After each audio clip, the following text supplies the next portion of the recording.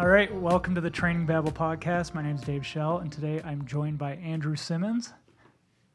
Hello. And Kevin Goldberg. Hello. So thank you both for joining me today. What we're going to talk about today is the insanity of doing ultramarathon, and for you in particular, doing multiple 100 miles in a very short time span. Yeah. Insanity is a good word. Yeah. So before we get to that, why don't we start off a little bit? Andrew, tell us a little bit about yourself. Yeah, Andrew Simmons, head coach at Lifelong Endurance. I also have a youth training program in Golden, Colorado, which is peak performance running. USA Track and Field Level 2 coach, Training Peaks Level 2 coach, and I think I've been at this. We've had Lifelong Endurance now since 2014, so going on almost 6 years with the biz. So it's been fun. Cool. And Kevin? Yeah. So tell us, I guess, kind of what got you into running and what you're doing next week. Sure. So I started running in college when organized like ball sports were less attainable. Met my now wife later in college, and she was training for the Chicago Marathon. I found myself doing the training with her, so just did the race, and from there I was just totally hooked. Didn't enjoy what it took to get faster, so just decided to keep going further and further. And now I find myself in the middle of running 3 200-mile races in a 2-month time span. Right in the middle of it. So next week you're is in the depths of it. Yeah, man. next week is the second of 3. This week actually. It's It starts Friday morning. So yeah. We should start packing. I did start packing I today. have not yet. And so how long in general? So you just finished one in August, Mhm. the Bigfoot 200. Yep. Is your second time doing that? Yes. How long does it take you to finish 200 miles? Me personally, right around the 80-hour mark so far. In 2018, last year, I did it in 78 hours. Perfect weather, fully supported.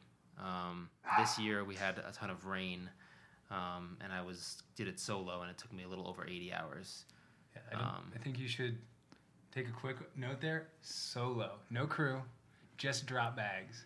It's insane to think of doing 200 miles with no crew and no one else out there. There was nobody. I mean, he just went aid station to aid station. And how far apart are these aid stations? Oh, anywhere from 10 to 20 miles. Later in the race, more 20 than not. And with that amount of elevation gain and terrain and your fatigue, I mean, that could be, I think 9 hours was the longest stretch for me between aid stations. 9 hours. And I'm at the front end of the race. I mean, I'm nowhere near winning these, but I'm at the front end, and so that's more for other people. Right. That's and so last year you did it. You had a full crew. Mm-hmm. Andrew was there to support you, help to pace you, make sure you had everything you were taken care of, wake you up when you fell asleep for 10 minutes on the trail.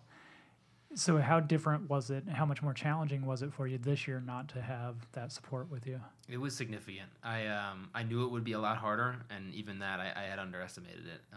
There's just so much little pieces of self-care that you take for granted that your crew just does for you, kind of like a pit crew in NASCAR automatically as you come into that aid station. And when you're solo, you're doing everything yourself, changing your socks, taking care of your feet, rubbing out sore muscles, getting your food that you need to eat now, organizing your food for the next leg, refilling all your water bladders, filtering your own water, changing your own clothes.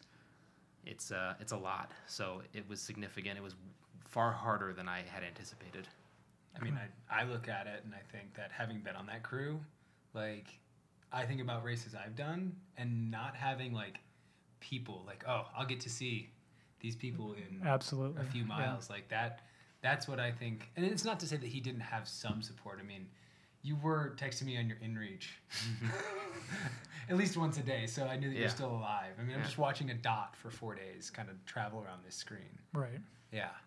And so you did the Chicago Marathon. That was kind of your dipping your toe into distance running. Yep. Or longer distance running. Uh-huh. How many had you done a few other marathons before you moved on? Or at what point did you decide you wanted to give longer races a try? And what was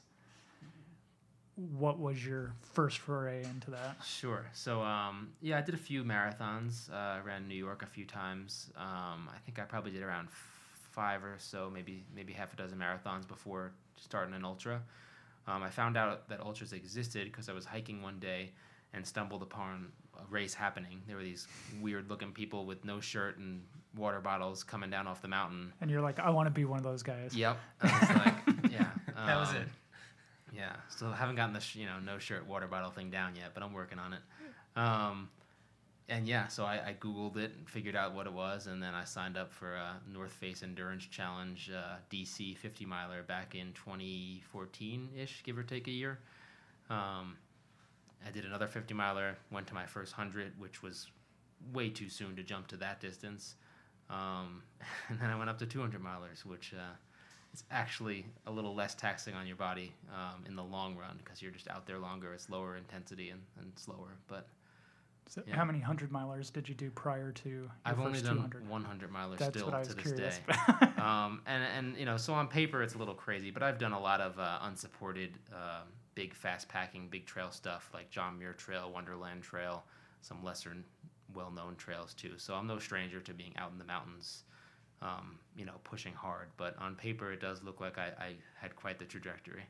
So when did you decide to start working with a coach, and what was it that when you got to a point you're like, okay, I need help with this? What was that deciding factor? Yeah. So I'd worked with a coach briefly before these 200s, just when I had first gotten into the ultra world, probably shortly. I started working with a coach right before my first 100, and it wasn't the best experience. Then I took a break for a while, and I had come back from hip surgery on both my hips in 2017. I was on the way back, and I was working at Training Peaks at the time, kind of managing a bunch of coaches and seeing the value firsthand, and decided to give it another try. And that's when I linked up with Andrew and Lifelong Endurance, and took me back from surgery, got me back to running ultras, and ultimately doing what I'm doing now, which is pretty wild when you think back on it. Right, and so I want to talk a little bit more about that, but before I do, just because you brought it up, and I wanted to bring it up at some point, is repeat that. You've had 2 hip surgeries. Yep. And that was prior to last year's 200. Yep. And you as his coach, when he brought up the idea of running 3 200s over the course of 4 months, what was your reaction to that? I mean, I was really supportive of it. Too supportive. Yeah, I was really. I don't know if I was too supportive. I mean, like I sent the email hoping he'd be like, I don't know, man. Maybe we should. I look at it this way. I think that Kevin having overcome the hip surgeries already, it was kind of like having experienced it with him and knowing his background, right? Like if you looked at it on ultrasound, I'd be like, this dude's nuts. But I know him. Like it's kind of like when you know your athlete, you know what they're capable of. But I also got to see who he was upstairs between his 2 ears, and like I also didn't experience cranky Kevin out there, but watching him get through Bigfoot, I was like, I think he could do it. But I think that's the beauty of these kind of challenges, is that there is no guarantee. There's still no guarantee. I mean, we're still on the precipice of number 2.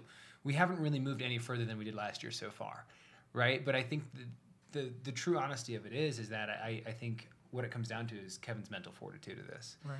And I've never seen anybody truly stronger that can be in pain and suffer and then go for another 20 hours. Like it's not like another 20 minutes and it's like, dude, you finished your first 5K, congrats, right? Like it's moving through multiple stages of discomfort, and like it's a roller coaster of highs and lows, and it's just he keeps it really even with Twizzlers, and it really Twizzlers and Raisinets all day.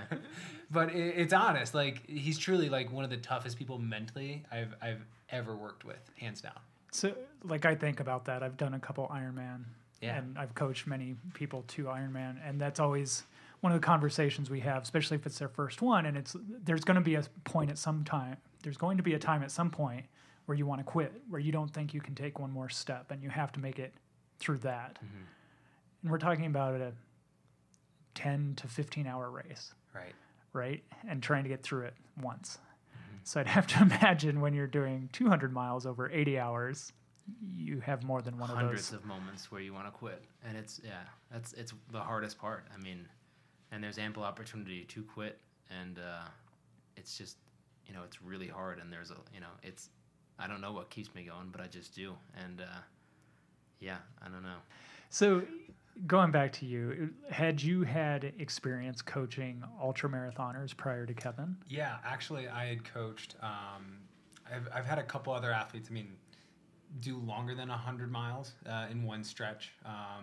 One athlete did the Tuscobia 150, which is actually an all-winter race.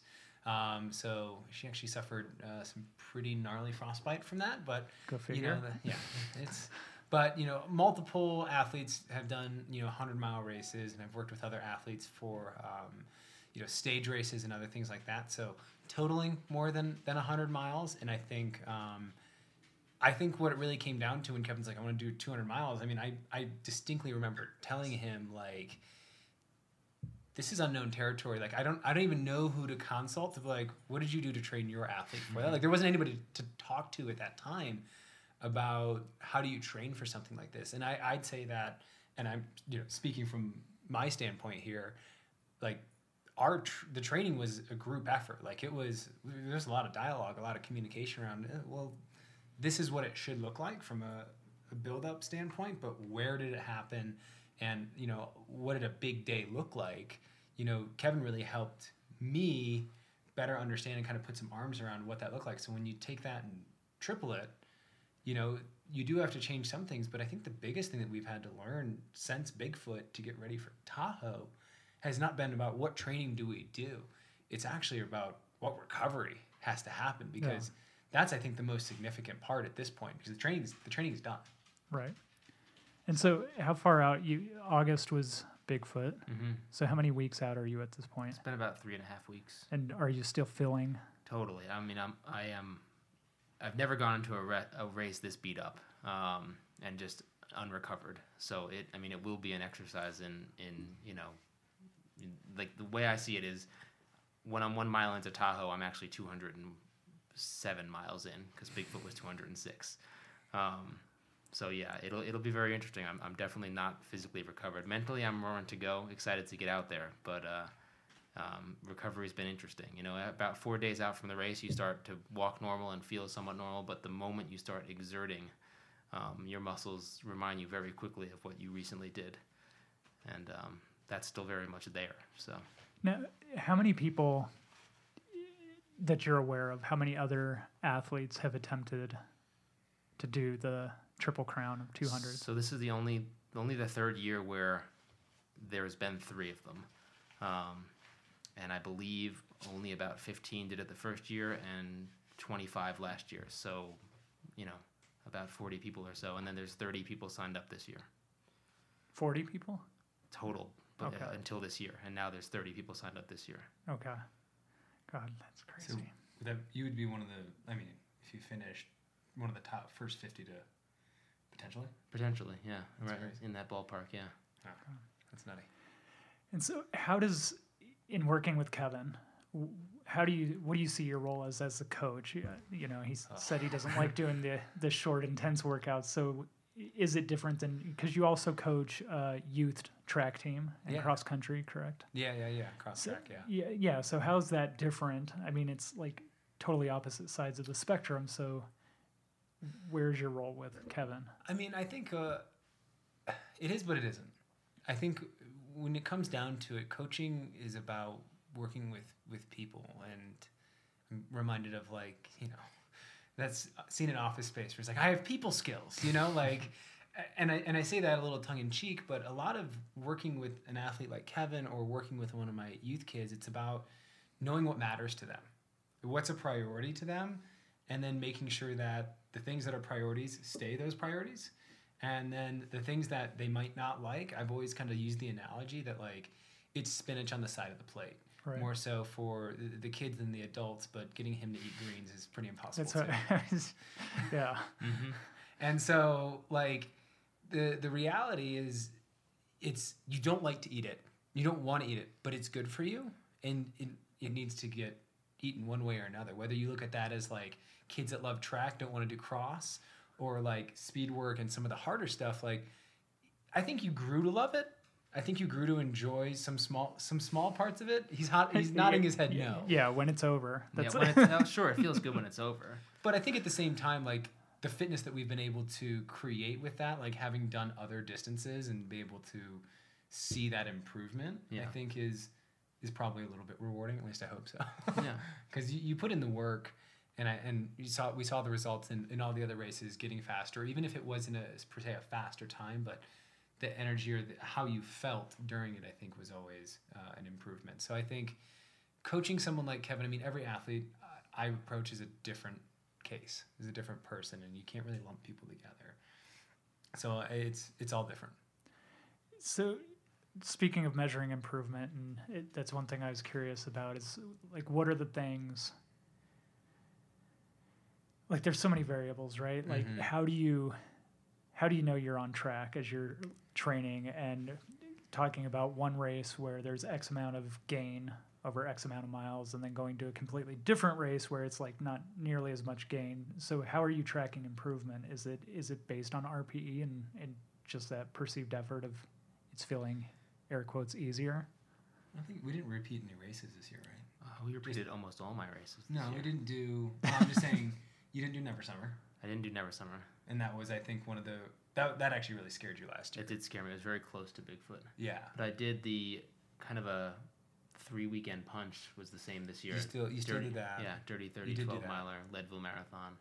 Right. Ran a sub 20-minute 5K. That was a confidence booster. Yeah. Oh, that's impressive. I mean, for a guy that's going to do at altitude 3 200-milers to go break 20 in the 5K, someone do the extrapolation on the deadliest of, being at both ends, right?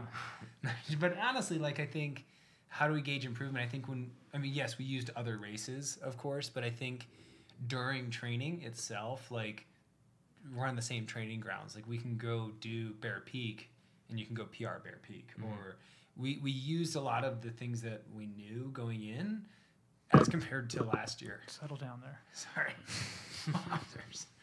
We're good. Yeah. So speaking of things that matter to Kevin, I've heard that you eat like a human garbage can. Oh, God. And that that you're one of the pickiest eaters ever, but not because you're worried what you're putting into your body, but things Exact opposite. Yeah. Yeah. Speak to that a little bit. Yeah, I have a terrible diet. It's one of my, I guess, Achilles' heels. I would like to eat healthier, and the concept of it sounds great to me, but I just really enjoy junk food. I like pizza, french fries, candy, ice cream, and I eat a lot. I think if I ever get it that under control, it would be a huge piece of my puzzle, but you gotta weigh what makes you happy, and for now it's working. As I said, priorities. Yeah. So I think you mentioned it a little earlier that you're not really sure what it is or why you're so mentally tough or what it is that draws you to these longer events, but I'm still going to ask, like, what is it that, like, what's your why? Yeah. Like why do you keep doing it? Like, yeah, no, it's a good question. And some people have these really cool things they've been through or, experiences that brought them to these sort of events. And I don't have that, but I just think it's really wild to see what the human body can do and where it can take you.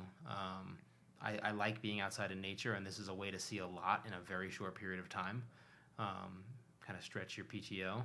And I just think it's wild where your own 2 feet can take you if you want them to, because I'm just a normal dude. Like, I'm not, a super elite athlete, and I can go out and run 200 miles pretty much nonstop. And I mean, how wild is that? I think that's really cool. Crazy. And most people won't walk 200 miles. I think that's so cool. Like, I think that's what actually I really love. One of the reasons I really love working with you is that you're not an elite. And he doesn't have like this thing in his head where he's like, I've got to achieve at this level, or I have to, like, you have your own set of standards, which I think is partially why you can do these things. But he's just, he's a pretty normal person. Like, you talk to him and like, he's exactly average. Yeah. Not in a bad way. Like, everything's average is bad, but in all honesty, like, you're going out and doing something that is so far from the mean of what people would say is normal. Like, everybody says, oh, well, 1% of the population in their lifetime will do a marathon. Like, how many places from the decimal point is this guy from Norm now, Right. doing not 1, but now his second and moving towards 4 by the end of October. Yeah, which is insane. Mm-hmm. So if somebody were interested, let's say somebody who's running right now and they're interested in starting to experiment a little bit with the longer distances, what would be your advice to them? Like, what were some of the first mistakes you made when you started? Yeah, totally. Moving up through the distance ladder too quickly. I think running ultras is awesome, but I bit off more than I could chew right away. I went from 50 to 100 pretty much, and that was a lot really soon without proper training. And I didn't have like a catastrophic injury or anything, but it wasn't comfortable, and in hindsight it wasn't the best way to do it. So I'd just recommend starting slowly with some 50Ks and then building kind of smart up the ladder, 50, 100, however far you want to go. And obviously, if you can afford it, hiring a coach is a huge benefit. Right. And then what would be your advice be to somebody that's looking to start to step up? Maybe somebody that's done a few 10Ks or a half marathon and they're ready to... Yeah, I would definitely tackle first, like, just get the marathon out of the way and see how that feels, but maybe don't look at it and say, I'm going to go find the flattest, fastest road marathon. Like, work your way up in terms of, like, skill required.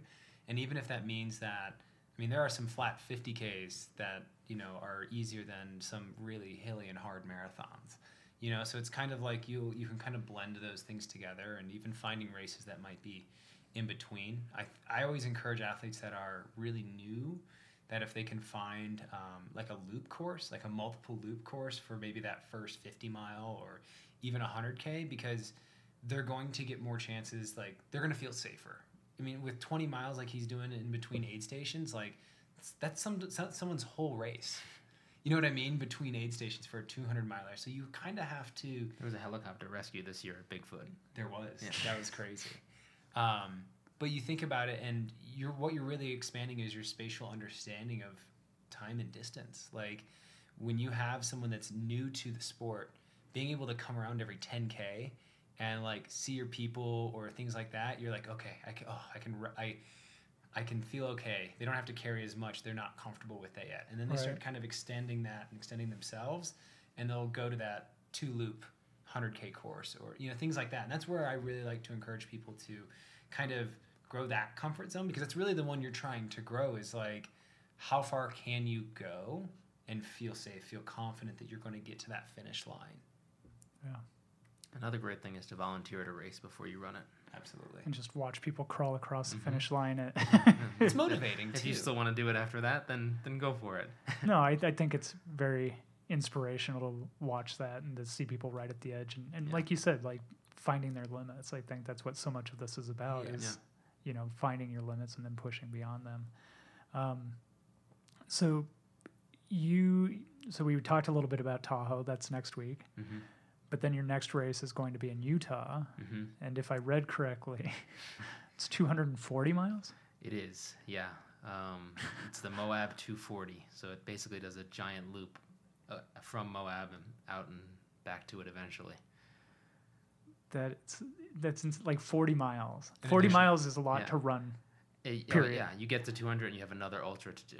What really messes with my mind is, when I get to mile 170 of these other 200s, I'm closing in on the finish line. I can see it, I can smell it. But at Moab, I'm at mile 170 and I have 70 miles to go. That's crazy. So it's really that I'm glad it's the last one, because I also don't have much experience playing out in the desert. So it definitely scares me the most. But really, yeah. So what is it about the desert that? It's less. There's less mountains. It's more runnable, which actually scares me. For some people, that's a benefit, but I like climbing. I like the variety. I'm good at climbing. I'm not great at running. Kind of like flat runnable terrain, and the weather. I was actually had the privilege to be out at Moab volunteering last year, and they had a 60-degree temperature swing. It went from 70 during the day to 9 at night.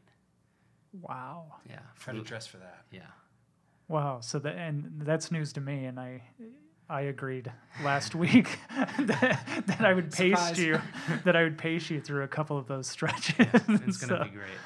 Wow, that's and so for me, I can learn this as we're recording here. Is what is it that, like, what is a good pacer doing for somebody who's been out there for 40 hours? What do you need them to do, and what is it that the benefit of having that pacer out there? Andrew might have some good advice on this too. He's probably paced more than I have, but I mean, for me, I part of my why too is I really enjoy spending time out there with people I love. Jeez. But they weren't available, yeah, so I couldn't find anyone. So so you got your wife and your coach. Great. But it's just fun. I want them to sing stupid songs with me and chat about things and just keep me company, keep me awake, keep me alert. Last year they kept me eating, which you get so sick of food in these long events that having it forced down your throat literally is a benefit. Yeah. So that's what they did for me.